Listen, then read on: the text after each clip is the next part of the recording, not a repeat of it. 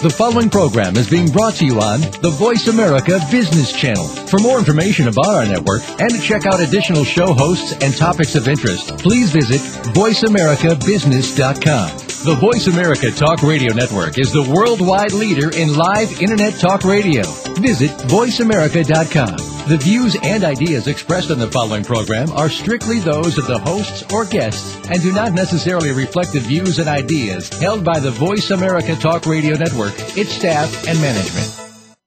All financial advice provided on this show is for entertainment and educational purposes only. The financial ideas and strategies discussed are only provided as a starting point for a conversation about money matters. With regard to your particular investments and financial strategies, consult your financial planner, CPA, or investment professional. All your financial decisions are yours and yours alone to make, and subsequently are solely your responsibility. Corporate sponsors may from time to time be the subject of buy and or sell recommendations in Jay Taylor's Gold, Energy, and Tech Stocks newsletter. However, as host of Turning Hard Times into Good Times, Jay Taylor retains the right to provide objective opinions on behalf of subscribers and to his listening audience regardless of sponsorship. The information that is supplied through the context of the radio program and any repurposing of its content by the host or network is a combination and collection of solid financial investment understanding, opinion, and comments. This network, show, and its host are not liable for financial strategies, outcomes that you employ in any manner that result in any kind of loss.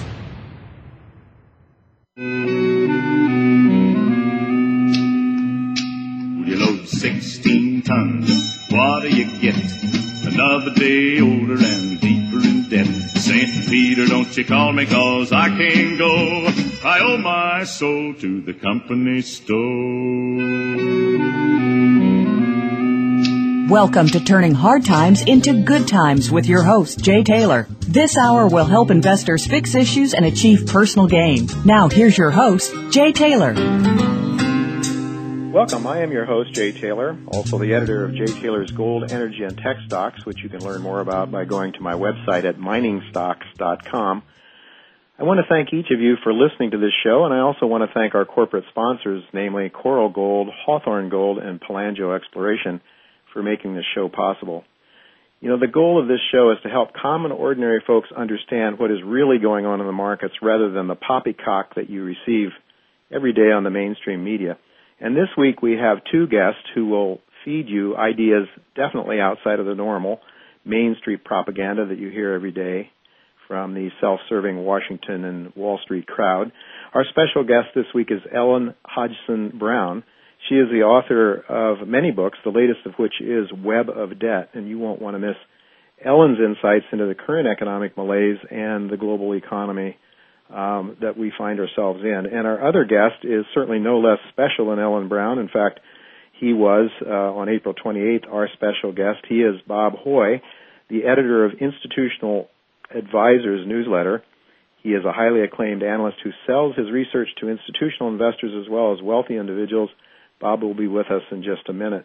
Now, this past week on my weekend in my newsletter, Jay Taylor's Gold, Energy, and Tech Stocks, I recommended the sale of our oil, most of our oil and gas stocks, uranium stocks, and even suggested we take some profits from some of the gold shares that have been very, very kind to us so far. And why not? Our portfolio had been up over 50%. By the end of last weekend, it was up over 45% so far this year. Uraniums were up 158%, oil and gas up 34%, gold producers were up 33%, and really the big winners in the gold sector were the speculative junior gold stocks that were up 75%. But I'm very concerned that we are likely to run into some really difficult times in the equity markets before the end of this year. We'll be talking more to our special guest as well as Bob Hoye in just a minute. Actually, let's turn to Bob right now. Hello, Bob. You there? Good to be with you, Jay. Well, thank you. Thanks for joining me again this week. In addition to yourself, and I read you faithfully everything that you send out, Bob, in addition to yourself, I follow the work of an Elliott Wave analyst named Dr. Robert McHugh. And Robert is calling for a decline during the next couple of weeks of about 7,700 in the Dow. We're not that far from it now. I see we're at 8180. And about the mid 800s in the S&P, not too far from that either. Then he expects one more major last hurrah up before the markets roll over in the fall, and he's expecting to see something upwards to 9,700 on the Dow and a little over 1,000 on the S&P 500. Well, I'd just like to get your sense of what your feeling is for the equity markets going forward the second half of this year. Well, I must confess to being short. Mm-hmm. But what we had for this year would be a very vigorous rebound in stocks, major commodities, corporate bonds, all the orthodox world right Mm-hmm. up until around May. Mm-hmm. And with that, the dollar would weaken, the dollar index, and that we got. So the other part was that it'd be a sensational enough move to come out with very positive statements by the mainstream, and also sentiment. And also technically we got some very good upside exhaustion readings on things. So now we're looking for the decline, a stair-step decline, probably churning through the summer, and then a severe decline into late fall. The reason for this is that we have had a rather typical rebound out of a rather typical classic fall crash in the stock market. Mm-hmm. And that often is run out to May. Now, then there's one other conditioner to keep in mind on this, is that the previous crashes in the fall, like 1929 or 1873, came immediately upon record highs in early September. Mm. This time, the stock market high was in October, of 07. So we're 20 months out from the high, and following 1929, 20 months out was mid-1931 when the wheels started to come off of any banking help that was given to the system. Mm-hmm. And also I should note that following the bubble of 1873, 20 months out was the mid-1875, and that was also a time when a massive change came into the money market, and then the next leg down. So what the Street is celebrating now is the genius of Obama and the Fed with their stimulus program, and the stock market's gone up far enough that everybody's confident that the economy is going to be recovering solidly in the last part of the year. We think this is very similar to previous post-bubble paths, and what you're finding is that the stock market rebound was technical and natural, and it made the policymakers look good, and it's about to roll over, which will make the policymakers look bad again. Bob, 20 months into this after the peak, what is that where we're at right now? Yeah, May of 1931, mm-hmm. they discovered that Credit Anstalt, a very big Central European bank, was in trouble. Mm-hmm. It had been used by the state the previous year, to bail out a lesser bank that was in problems. Does this sound familiar? Bigger banks being forced to help smaller banks. So I'm not quite sure if I remember what you said. In terms of the rest of the summer, do you see a possible rally up yet before the big one down, or do you think anything's this is it? Possible. Yeah. The bulls still have a fair amount of enthusiasm, mm-hmm. But I just sort of said it choppy through the summer. And then the reason for looking to a difficult fall is the seasonality is there. Your greatest pressures in the financial markets have culminated in the fall. Why is that, Bob? Have you any idea? Well, I'll give you the other polarity on that. Okay. You always have a nice narrowing of credit spreads into May or June of a year. Mm-hmm. Then that sets everything up for a sell in May and go away. Mm-hmm. So even as back as a major mortgage crisis in northern Italy and in the city-states there, such as Florence in 1346, 1347, mm-hmm. the major pressures in that liquidity problem hit in the fall. So it's been around for a long time, and it makes sense not to defy what financial history is trying to tell you. Yeah, I guess it does, Bob, but I don't quite understand it. I guess I'm arrogant enough to want to think I could understand the markets, huh? I found out, Jay, one never asks why. If you have an idea of how it's going to work, or the timing on something, that's pretty good. Well, that's pretty good. Maybe I'm wanting to be a central planner or something. Yeah, but and unfortunately, this will take some of the gold mining stocks down with it. They are a source of liquidity when other sectors are getting hammered. Mm-hmm. And as you know, we follow the real price of gold, and that's its purchasing power relative to commodities or relative to stocks. Mm-hmm. And also, if you keep track, as we do, with gold divided by our own commodity index, that's a very good reflection of the real price, and it, over the last 300 years, in a major boom, a big bubble has gone down, and then it goes up, and our index for that price of gold came down to a low of 143 in May of 2007, and as you recall, that's when the credit markets began to turn to a disaster. Mm-hmm. And then that gold relative to commodities went all the way up to over 500 in February, and that was when the orthodox markets were getting beat up. Yeah.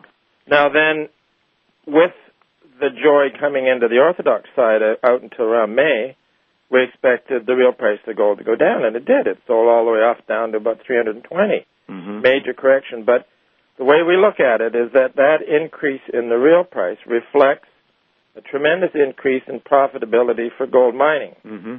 Their costs are favorable relative to the price of what they're going to receive for bullion. Mm-hmm. And then the next leg up is about to start as stocks and commodities and corporate bonds head down again. Mm-hmm. That'll improve the real price, and it's going to be ironical because it won't help the mining stocks.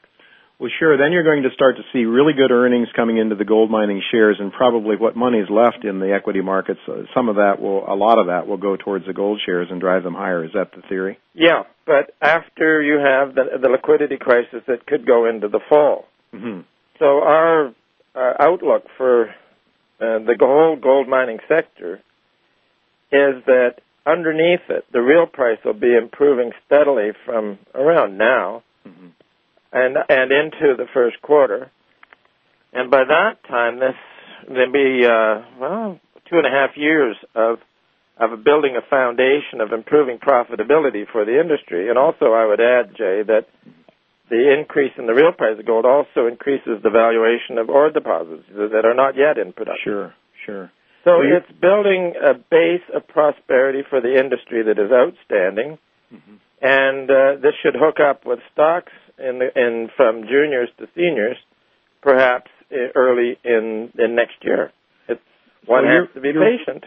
But then Mr. Market came along and gave us a pretty good pop in the gold stocks recently, and encompassed some of the juniors had some good gains, and our advice then was to take some money off the table and to get short some of the senior silver stocks, because on the next phase of credit concerns, silver will likely plunge relative to gold. I'd love to get into that more with you, Bob, I should say, because silver, I know you follow the silver-gold ratio very closely, and that also provides some good trading hints as well.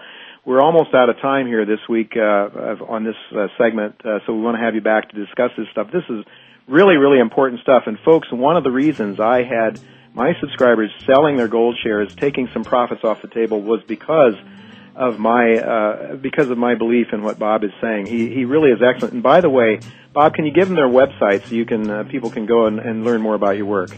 Yeah, it's institutionaladvisors.com, or a quick and easy way to get into it is just Google my name. A while ago I tried it myself, and I discovered it's all over the place. Bob Hoye, H-O-Y-E, I think. Yeah, Bob Hoye, just B-O-B-H-O-Y-E. Very good. Very good, Bob. Thanks for your golden nuggets of wisdom here. It's really, really important to us, and we'll look to talk to you soon again, I hope. Sure thing, Jay. Good to be with you. Okay, thanks, and we'll be right back with our special guest this week, Ellen Brown. Don't go away.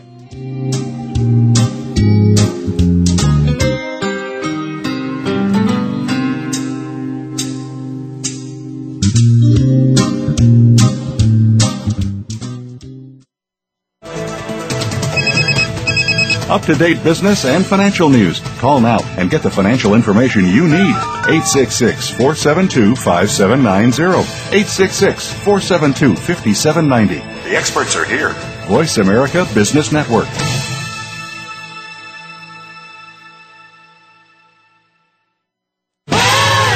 Business Owners Speak fills a long-neglected niche in the national media coverage of American business. The myriad of challenges and opportunities facing small business owners and entrepreneurs are addressed at ground level in a positive, business-like manner. We face the realities of meeting payroll and being completely dependent upon the success of a business for which we alone are responsible. So loosen your tie, business owner. Bring along your own experiences and log on Thursdays at 1 p.m. Eastern Time, 10 a.m. Pacific Time on the Voice America Business Network.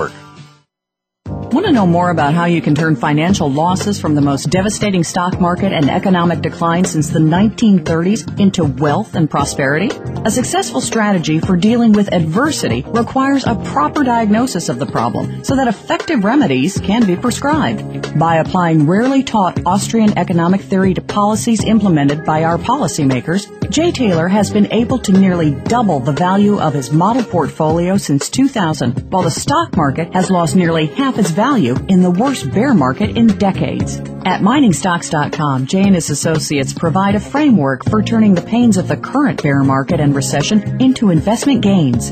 Jay is a frequent radio and TV guest and speaker at investment conferences where he shares his highly profitable Austrian economic insights at a time when most people are seeing their 401ks become 201ks or worse.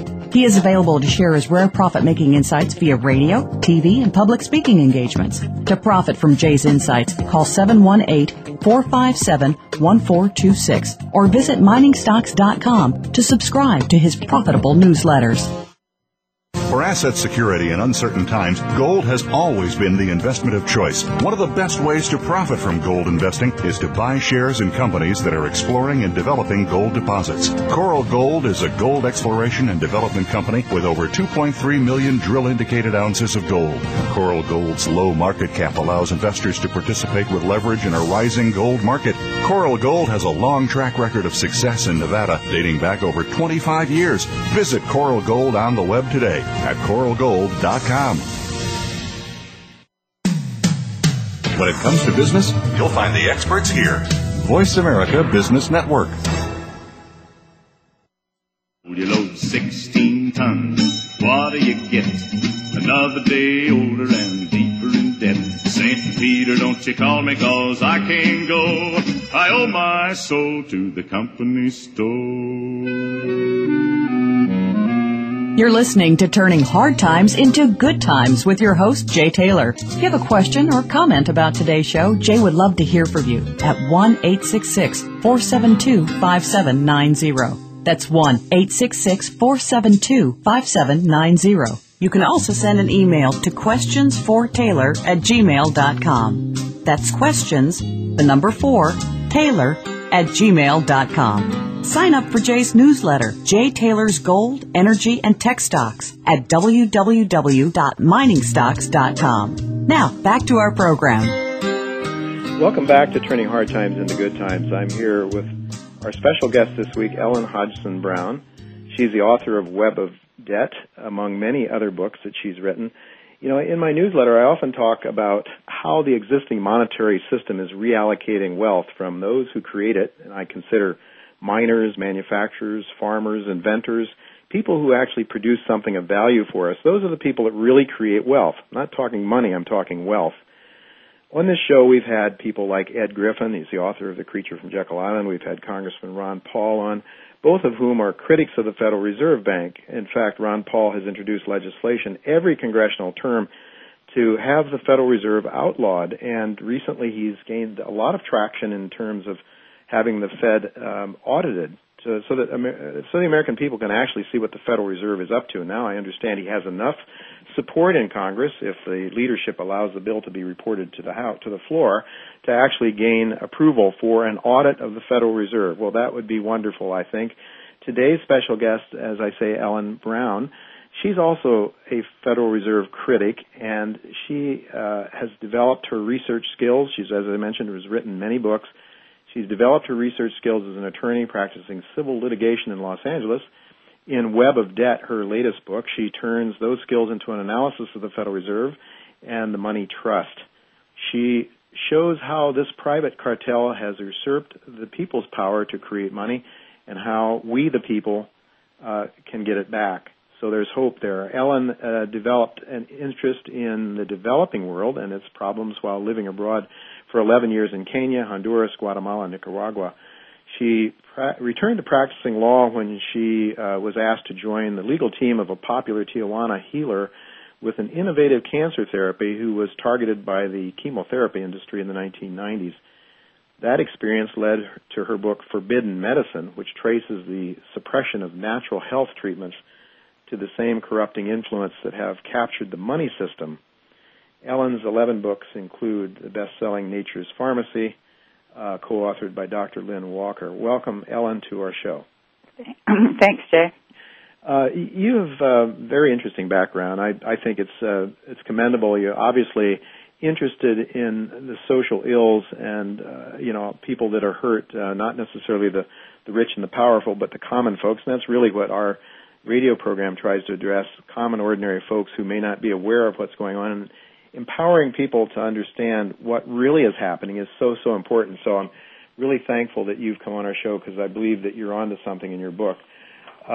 First of all, before we go any further, I just want to give you a chance to tell our listeners where they can learn more about your work, this book and perhaps others that you've written in the past. This book is called Web of Debt, and the website is called webofdebt.com. Mm-hmm. So it can be ordered there or on Amazon. And my other books are available on my website, ellenbrown.com. All right, that's easy enough. It's certainly an easy name, too. So our monetary system, and I'm reading here from something I read on your website, Web of Debt, and I quote, "Our monetary system is not what we have been led to believe. The creation of money has been privatized or taken over by a private money cartel. Except for coins, all of our money is now created as loans advanced by private banking institutions, including the private Federal Reserve. Banks create the principal but not the interest to service their loans. To find the interest, new loans must continually be taken out, expanding the money supply, inflating prices, and robbing you of the value of your money." So could you explain how money is created essentially in our fiat currency system out of thin air? Most people still believe that money has something tangible behind it. I remember my son, when he was in junior high school, coming home and telling me that his history teacher told him that the dollar was still backed by gold. So we know that's not true, but obviously a lot of people still believe it. So could you explain really how money is created and what it really is, what we're using, what we call money these days? The Constitution says Congress shall have the power to coin money and regulate the value thereof, and that's all that Congress does. They coin money. Coins compose about $1 billion worth of the money supply, so it's about 1/10,000th or less than that of the entire money supply if you're counting M3.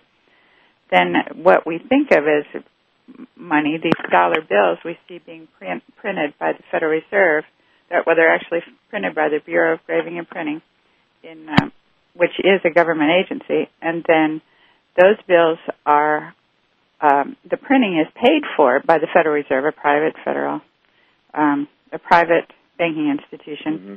and it then lends the money to the U.S. government basically by buying bonds. It buys some short-term bonds, and then those dollar bills become the reserves for the banks, mm-hmm. for any banks that might actually need physical dollar bills in their business. Mm-hmm. So and those dollar bills are only 3% of the money supply. So all the rest, 97%, where does that come from? It all comes from banks, which create it on their books.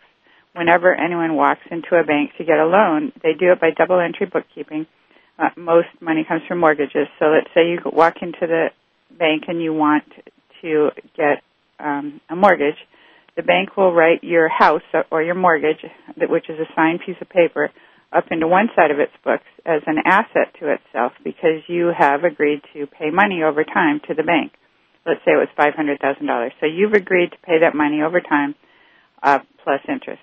And then on the other side of their books, they will write a liability to themselves in the same amount, $500,000, because they are going to write that money into your account, and you can then write checks on it. So they have to pay out on those checks when somebody draws on them. But it's all done with numbers on a screen. There's no real money except when somebody walks in the bank and actually wants physical paper dollars.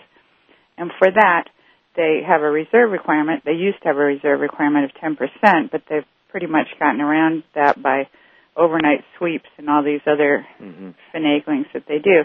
So the real break on how much, it's all credit, really. So all our money is really credit. And the real break on how much credit the banks can create is the capital requirement, which is imposed from abroad by the Bank for International Settlements, the head of the private central global banking system. So go ahead, I'm sorry. So the capital requirement, it's risk-weighted, but it's like 8%, 4%. It's 8% for an ordinary loan, 4% if it's mortgage-backed. It's 0% if it's federal bonds because they're considered as good as cash. So let's say it's 8%. For every $8 you have in capital, you can make $100 in loan. That's in theory. But what banks used to do is they would bundle all that money up into securities and sell it off to investors. So they could make, with their $8 of capital, they could make $100 or $92 in loans, sell those off, and then they could make another 92 and then another 92. So they basically, and they would make loans to anybody because they would sell the risk off to somebody else who bought these derivatives, credit default swaps. So that's what we've had going. So if I understand you're saying the vast majority of what we consider what is the money supply is really unconstitutional? Is that an accurate statement? Well, many people will argue that where it's, yes, well, it says Congress shall have the power to coin money and regulate the value thereof. Now, obviously, you can argue about coining. Many people say, well, that's what Congress meant. They only wanted them to coin gold or whatever, and anything else didn't count.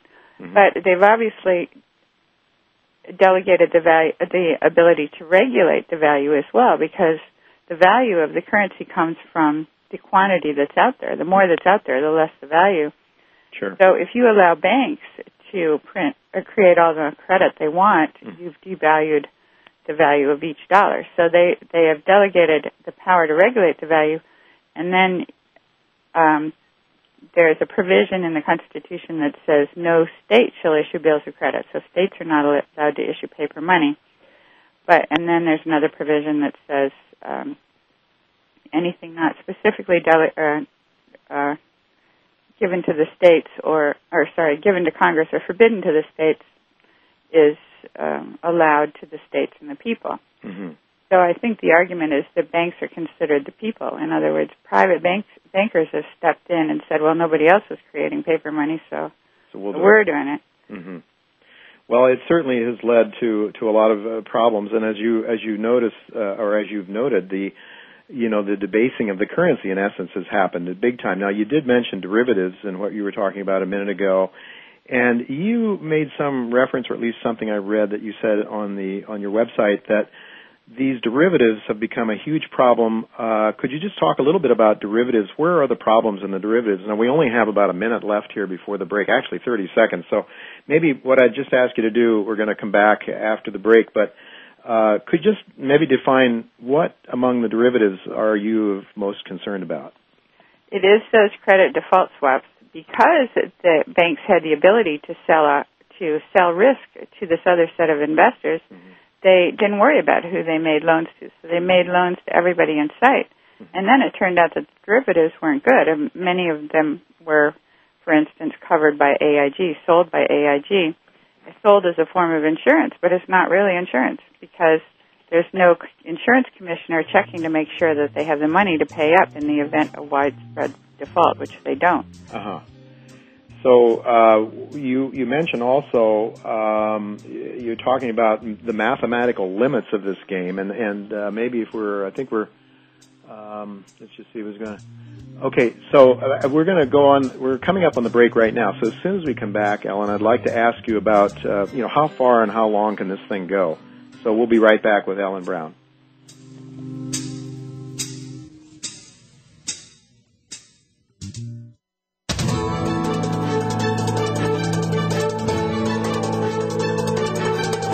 Whether the market's up or down. Or if you're looking to improve your portfolio, our experts are ready to talk to you.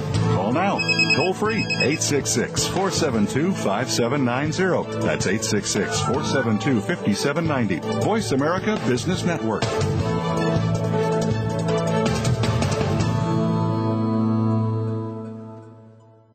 Want to know more about how you can turn financial losses from the most devastating stock market and economic decline since the 1930s into wealth and prosperity? A successful strategy for dealing with adversity requires a proper diagnosis of the problem so that effective remedies can be prescribed. By applying rarely taught Austrian economic theory to policies implemented by our policymakers, Jay Taylor has been able to nearly double the value of his model portfolio since 2000, while the stock market has lost nearly half its value in the worst bear market in decades. At miningstocks.com, Jay and his associates provide a framework for turning the pains of the current bear market and recession into investment gains. Jay is a frequent radio and TV guest and speaker at investment conferences where he shares his highly profitable Austrian economic insights at a time when most people are seeing their 401ks become 201ks or worse. He is available to share his rare profit-making insights via radio, TV, and public speaking engagements. To profit from Jay's insights, call 718-457-1426 or visit miningstocks.com to subscribe to his profitable newsletters. Do you need directions to solid financial future? If so, the Money Answers Show with Jordan Goodman will provide you with a roadmap to making smart money decisions in every area of your personal finances. Join Jordan every Monday at 12 p.m. Pacific Standard Time, 3 p.m. Eastern for the Money Answers Show on the Voice America Business Channel. Learn how and where to get the best deals on mortgages, cars, and insurance. Find out the best ways to save for college and retirement. Get out of debt, improve your credit rating, and save on your taxes. The Money Answers Show with Jordan Goodman will provide you with great tips on investment opportunities in real estate, stocks, annuities, and other investment vehicles. That's the Money Answers Show with Jordan Goodman on the Voice America Business Channel every Monday at 12 p.m. Pacific Standard Time. For asset security in uncertain times, gold has always been the investment of choice. One of the best ways to profit from gold investing is to buy shares in companies that are exploring and developing gold deposits. Coral Gold is a gold exploration and development company with over 2.3 million drill-indicated ounces of gold. Coral Gold's low market cap allows investors to participate with leverage in a rising gold market. Coral Gold has a long track record of success in Nevada, dating back over 25 years. Visit Coral Gold on the web today at coralgold.com. Voice America Business Network, the bottom line in business. You load 16 tons, what do you get? Another day older and deeper in debt. St. Peter, don't you call me, 'cause I can't go. I owe my soul to the company store.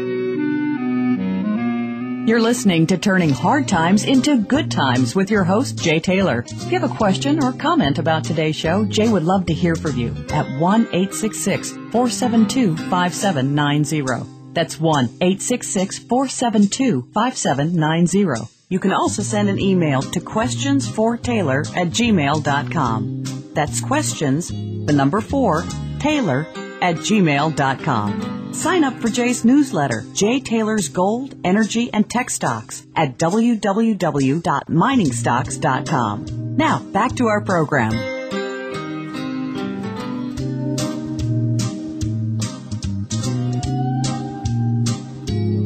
Okay.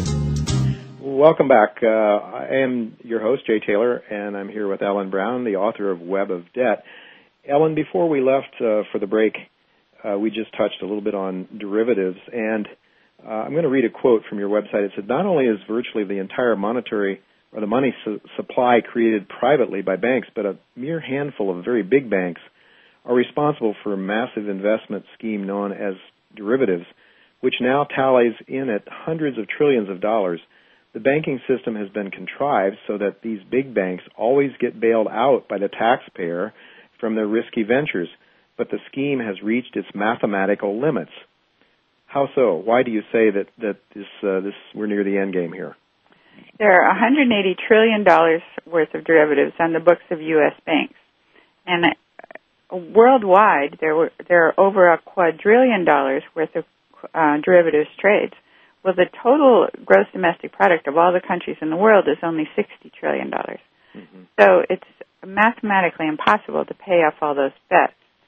And it was thought that they were covered. I mean, that what was missing when they started doing all this betting was nobody checked to make sure that the counterparties had the money to pay up. But as soon as Bear Stearns went bankrupt, that's when everybody realized that they didn't have the money, and that if one of these big players were to go down, this whole edifice could go down. And then this edifice is protecting many investments. There are many things that, for instance, pension funds can only buy AAA investments. And they got their AAA rating because of a derivative that supposedly protected them against risk. Well, if that doesn't protect them against risk, then all those bets are going to go down at once. I mean, there'll be a race to sell off all these AAA investments that are no longer AAA. Mm-hmm. Yeah. So the credit quality of those institutions that were on one side of a derivative trade, if they fail, then they're not able to uphold their end of that derivative agreement, and then the whole system can topple over. Mm-hmm. So nobody knows how to unwind it now. It was all done on the presumption. Nobody checked to make sure that all the parties could really play, and they couldn't. So now that they realize that and that the whole thing is shaky and nobody trusts it anymore. So you believe, I mean, first of all, $180 trillion, I think you said, there's no reason to believe that they would all have to come due, though, necessarily, is there? No, and it's the credit default swaps that are the delicate ones right now, and that's about $60 trillion, and those are all the things guaranteeing against default. And so there's massive loan defaults everywhere. First there was housing, and now there's going to be all the commercial real estate, and the states are going bankrupt. Yeah, your state of California is leading the charge, as they do on so many issues now, I guess. In your book, Web of Debt, you offer some hope. You talk about going back to the founding fathers, that there is some, and I don't know that we have time to get into all that today, but I do note that one of your answer is not to be found, at least I think what you're proposing is not to be found in a return to the gold standard. Is that correct? Right. You're really I think, as I understand it, you believe that the Federal Reserve shouldn't be a federal organization that has control of our money supply, but rather the government, and that it should be a paper money system and not necessarily a gold or silver-backed money system. Well, it's a credit system, and credit is really just a series of legal agreements. So who you want to back your credit, just like you want a public judge to negotiate your contracts, you would want a public institution overseeing this series of agreements. Basically what happens is the seller wants his money now, the buyer doesn't have it. The buyer says, let me pay you over time, and I'll pay you extra for the privilege. But the seller doesn't know the buyer, so he doesn't trust the buyer. But he will trust this entity called a bank that's been around town for a long time. So the bank says, okay, we'll pretend to have the money, and we'll front the money for the buyer, and then the buyer will pay us double to cover us in case some of our customers don't pay. But the banks have gotten in trouble doing that because they have this capital requirement, and whenever loans go bad, it eats up that capital. So that's why there's this credit freeze right now. But if it were a public institution, you don't have to have any pretense. You can just say, this is with the buyer and seller, in order to trust each other, they can go to this third entity called a public bank, which will oversee the deal and make sure that the buyer really has the assets, the collateral that he says he does, and that if he tries to skip town, we'll find him and we'll attach his wages or we'll foreclose on his property. There's this whole legal structure in place to oversee the deal, and that's basically what a bank is. It's just an extender of credit. Okay, so we don't have that now? Has that gone away? That's what they are doing. They're extending credit because they're pretending to really have the money. Because they're pretending to really have the money. There are limits on what they can do, and it's falling apart because they can't meet their capital requirement. You wouldn't need a capital requirement if it was a public system. I got it. So could you explain why then, do you then necessarily believe that gold or a gold and or a silver-backed monetary system would not be a good thing? Well, you can't have pure gold because where are you going to get the gold? There's something like $13 trillion in the money supply right now. So you would have to trade all those dollars in for gold somehow. Mm-hmm. So there's only $2 or $3 or $4 trillion worth of gold in the world. Of course, you could revalue it, and you could say gold is now worth $4,000 an ounce. But even so, how are you going to buy it? You walk over to these Indian women that have it around their necks, and you say, "Sell me your gold." And they say, "What are you going to buy it with?" And you say, "Well, here, take some of these dollars." And they say, "But your dollars aren't going to be worth anything. If only gold is going to be the medium of exchange, how are you going to get it? The government's going to have to only use what we have in Fort Knox, and you know there's practically nothing in there anymore." Yeah, we don't know what there is there, do we? I mean, it's not been audited since Eisenhower. Either that or confiscate the gold of the people who have it, and we people who have it aren't going to be too pleased with that. Aren't going to be too happy. So would you advise people to invest in gold? I think it's a good investment, but it's not really going anywhere lately. There is this whole inflation-deflation question. Indeed, there is, and I want to ask you about that because as I go over some of your work, I've noticed you tend to be leaning on the deflation side. And Ellen, you know, this is one of the hottest topics among gold-orientated investors. It's certainly one of the issues that I occupy a lot of my time with in my newsletter and also on this show. So let me hear what your views are on this argument. Our entire system is based on credit, and in a credit system, if you don't have as much money going out in the form of loans as you have, the government can print like crazy, which is what they're doing right now, or the Fed is creating money on their books. So they've created $2 trillion recently on their books. But $14 trillion have disappeared from the entire system. There's $10 trillion that have disappeared from the shadow lenders. Those are all those lenders that used to buy the collateralized debt, mortgage-backed securities from the banks, allowing more room on the bank's books so they can make yet more loans and yet more loans. Mm-hmm. So even though the banks will tell you that they're fully loaned up, they're only loaned up once. They hit a ceiling as soon as their capital base is used up, whereas before they used to be able to keep multiplying it. Yeah. So there's a $10 trillion hole right there. So, and I just saw Robert Prechter says it's $14 trillion is the size of the hole in the U.S. So even if the Federal Reserve monetized the entire federal debt, which is getting close to, I guess it's $11 trillion now. Even if they turn the entire federal debt into paper dollars, you would still not fill that hole. And Japan tried to do it starting in 1989, and they haven't been able to pull themselves out of deflation. Mm-hmm. Well, couldn't the federal government or the banking system, I'm not suggesting that they would, but couldn't they just simply literally print money and shower it out, helicopter money, as Ben Bernanke's talked about, and just or distribute it to people through through the mail, through the federal mail system, and write out $10,000, $100,000 checks, $1 million checks, whatever number, just give it to people and let them go out and spend it. Couldn't they reflate the system that way? Well, there are people that Richard Cook recommends that. That is one theory of how to do it. But I think that the better way is to actually monetize the federal debt. In other words, buy back all those bonds from the foreigners that have them, and then you eliminate interest immediately because it is your government bank. The Fed does rebate even if it's not nationalized or even if it's private. They do rebate all their interest after deducting their costs, so that's a good thing. So, all right, Ellen, it seems like we're just about out of time. Folks, Ellen has some very, very interesting things to say, and we're out of time, so we're not going to be able to let her talk much more this time, maybe some other time. But you can go to her website at webofdebt.com and learn much, much more. Ellen, I want to thank you so much for being with us. Your ideas are certainly worth listening to and considering. And all the best to you, and I hope we can talk to you again sometime soon. Thanks, Jay.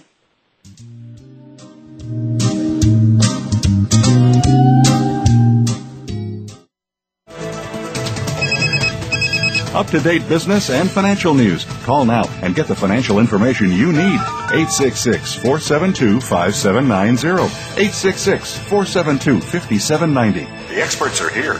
Voice America Business Network.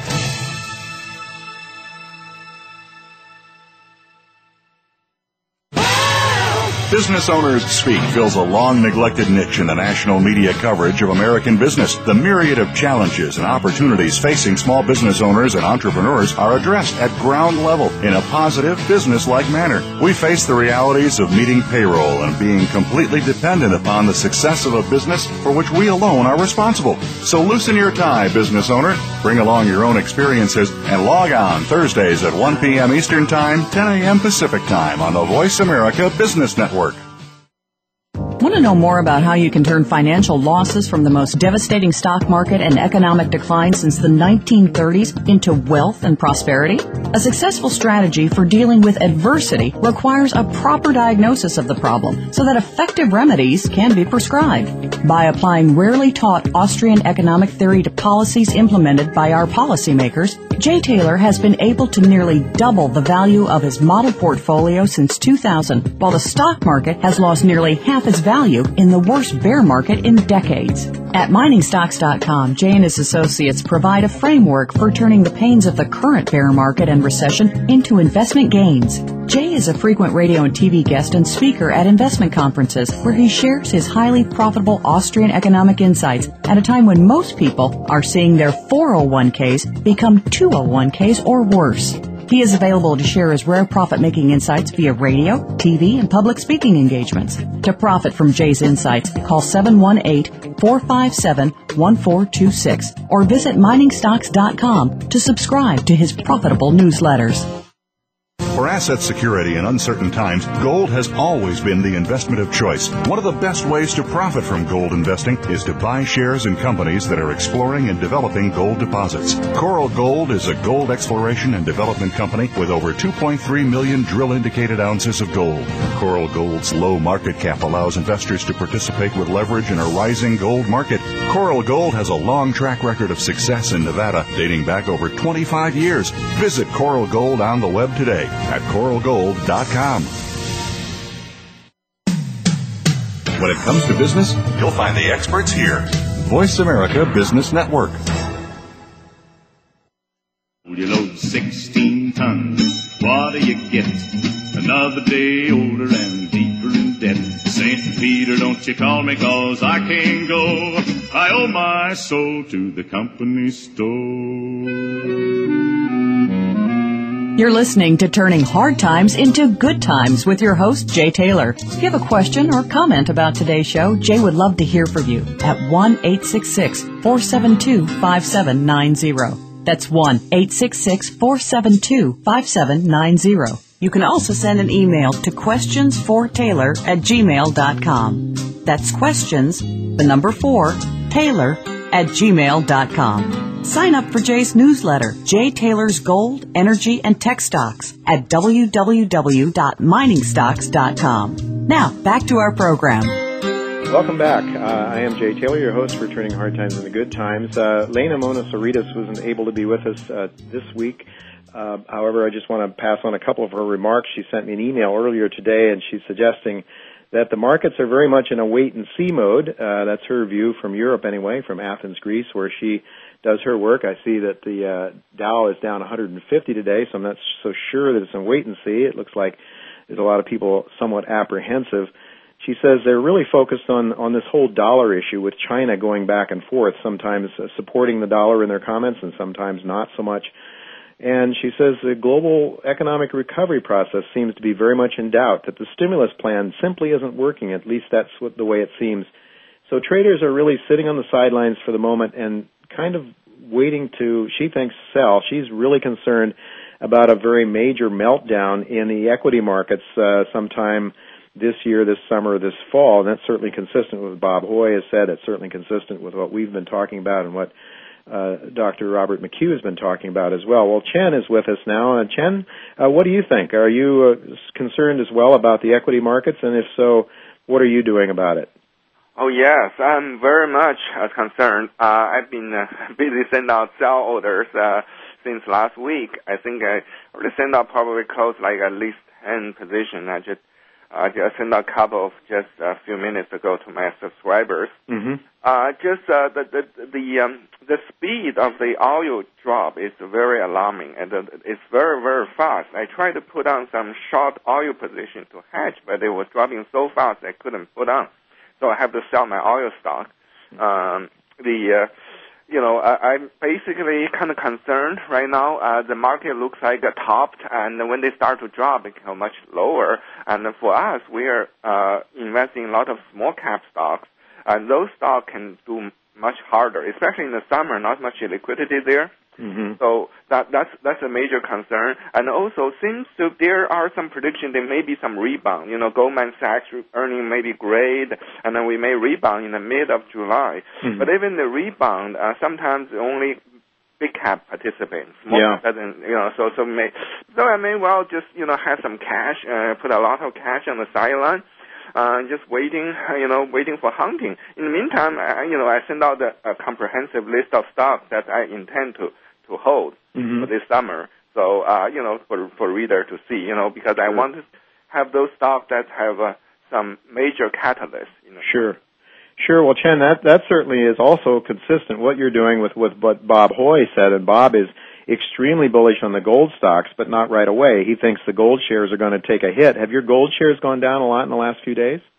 Down a little bit, not much. Actually, my major, I didn't sell a single share of gold stock, by the way. Although they sell other stocks, like high dividend, the energy and all the, so on and so forth. Gold stock actually was quite stable. My gold stock, and maybe it's just like the stock maybe is hitting a bottom. I do not know. The stock I mentioned, one of those is Apollo Gold. I did some careful research. I talked to the management. It seems to be they have some very exciting opportunities coming, mostly in the drilling. They hit a big hole in the recent drilling in Ray Fox. Right, I think, Chen, and this is one of my favorites in my newsletter as well. If I remember right, it was 12 or 13 ounces of a fairly good intercept, which is just out of this world. And I guess the sense is there that they could be onto a new zone that could be a very high grade, relatively near surface zone. And if that's true, these shares could go up even if the rest of the gold shares are going down. Is that what your thinking is? Yeah, exactly. It's so shallow, only 50 meters under, and then the width of that 13 ounce is 3.5 meters. It's 10 feet. Huge. It's a huge gold zone. I went there. I looked at the sample. I was very impressed. So basically, they just close up the broad deal, which will close next week. As soon as they have money, they will start drilling. Okay, it's 50 meters, so it's a very shallow drill hole. Takes about 2 days. I talked to the company, 2 days to drill, and then send to Asset Lab. Right now, Asset Lab has basically nothing to do because nobody is drilling except Gold Company. So then, they can turn around very, very quickly. So the result can be back to the company's hand, before the end of this month, and then they can announce, or they can wait to get all the assets and then announce it. So that I do not know. So, but I see it. It's, it could be onto something major there. All right, Chan, I wish we had more time. I think we want to watch Apollo Gold. I'm certainly watching it. There's a number of others that you have on your list. Folks, if you want to get an update of Chen's comprehensive list, you can take out a trial subscription to his newsletter for 1 month. It's $39. Call my assistant, Claudio Bossi, at 718-457-1426. That's 718-457-1426. Or go to our website at miningstocks.com and go to the sign-up section, the sign-up page, and you can sign up for Chen's newsletter as well. Chen, that's about all the time I've got this week. Hang on, though. I'm going to just make my closing remarks here. My views on the market, I'm very much with Chen and his concerns, Bob Hoye and the others we've had on the show, Lena and so forth. My big concern here, folks, as I mentioned earlier, is that this equity market is going to tank. It's going to go down big time. There's no guarantees. And when I say it's going to, I believe there's a high probability that we're going to see the equity markets go down much, much greater. The reason is because the underlying economy is so weak. It's not picking up. Lending is not taking place. Watch the commercial paper market. It's something I started watching very carefully. Commercial paper loans are down huge. And what that is telling us is that the commerce, the underlying business in the economy is dying. It's drying up very, very rapidly. So unless they can somehow get the global economy moving again, unless they can stimulate demand, And I don't see how they can, because the consumer is flat on his back right now. He's destitute. He's broke. He can't borrow any more money. The credit card companies are cutting off his credit supply. And I agree with Dr. McHugh, who says that unless they send out massive amounts of money to the individuals, we're going to go down into a deflationary implosion. Now, I know there's plenty of people who listen to this show who think that hyperinflation is the problem, and I'm not ruling that out at all, but at this point in time, it seems to me deflation is still the force that's in play, very, very much so. We want to own gold and gold shares, as we've been talking about, because we think that, as Bob Hoy talked about, that gold mining shares are going to do very well because the economics of gold mining improves when the cost of everything else goes down in a deflationary environment. We saw this, as Hoy points out, over the last 300 years. Whenever we've had 6 of these major credit expansion, credit contraction episodes, in the contraction phase, the real price of gold goes up dramatically, and that is really what matters. In the 1930s, gold mining did extremely well. I think that that's going to be the case again. There's never any guarantees. That's just about all the time we've got this week. Before we leave, I want to thank again our sponsors, Coral Gold, Hawthorne Gold, Pelangio Exploration, and I want to also thank my executive producer, Tacey Trump, and as well as Travis Ortwin, my engineer, and Ruben Colombe, the chief engineer, for making all of this possible. I want to mention that next week we're going to have James Turk. He's the proprietor of Gold Money, goldmoney.com. James is an inflationist. He believes very strongly that hyperinflation is the threat, and he's going to have some real words of wisdom. So you don't want to miss James Turk next week, our special guest on Turning Hard Times into Good Times. Until next week, goodbye, and God's blessings to you.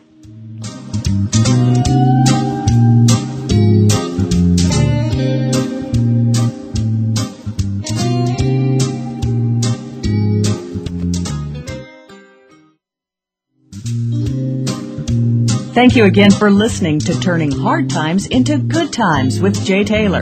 Please join us again next Tuesday at noon Pacific Time, 3 p.m. Eastern Time on the Voice America Business Channel.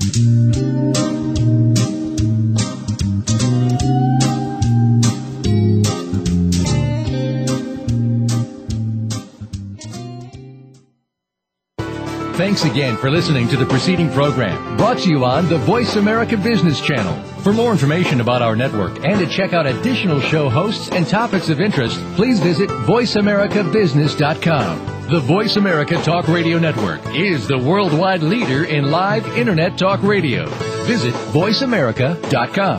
The views and ideas expressed on the preceding program are strictly those of the hosts or guests and do not necessarily reflect the views and ideas held by Voice America Talk Radio Network, its staff, and management.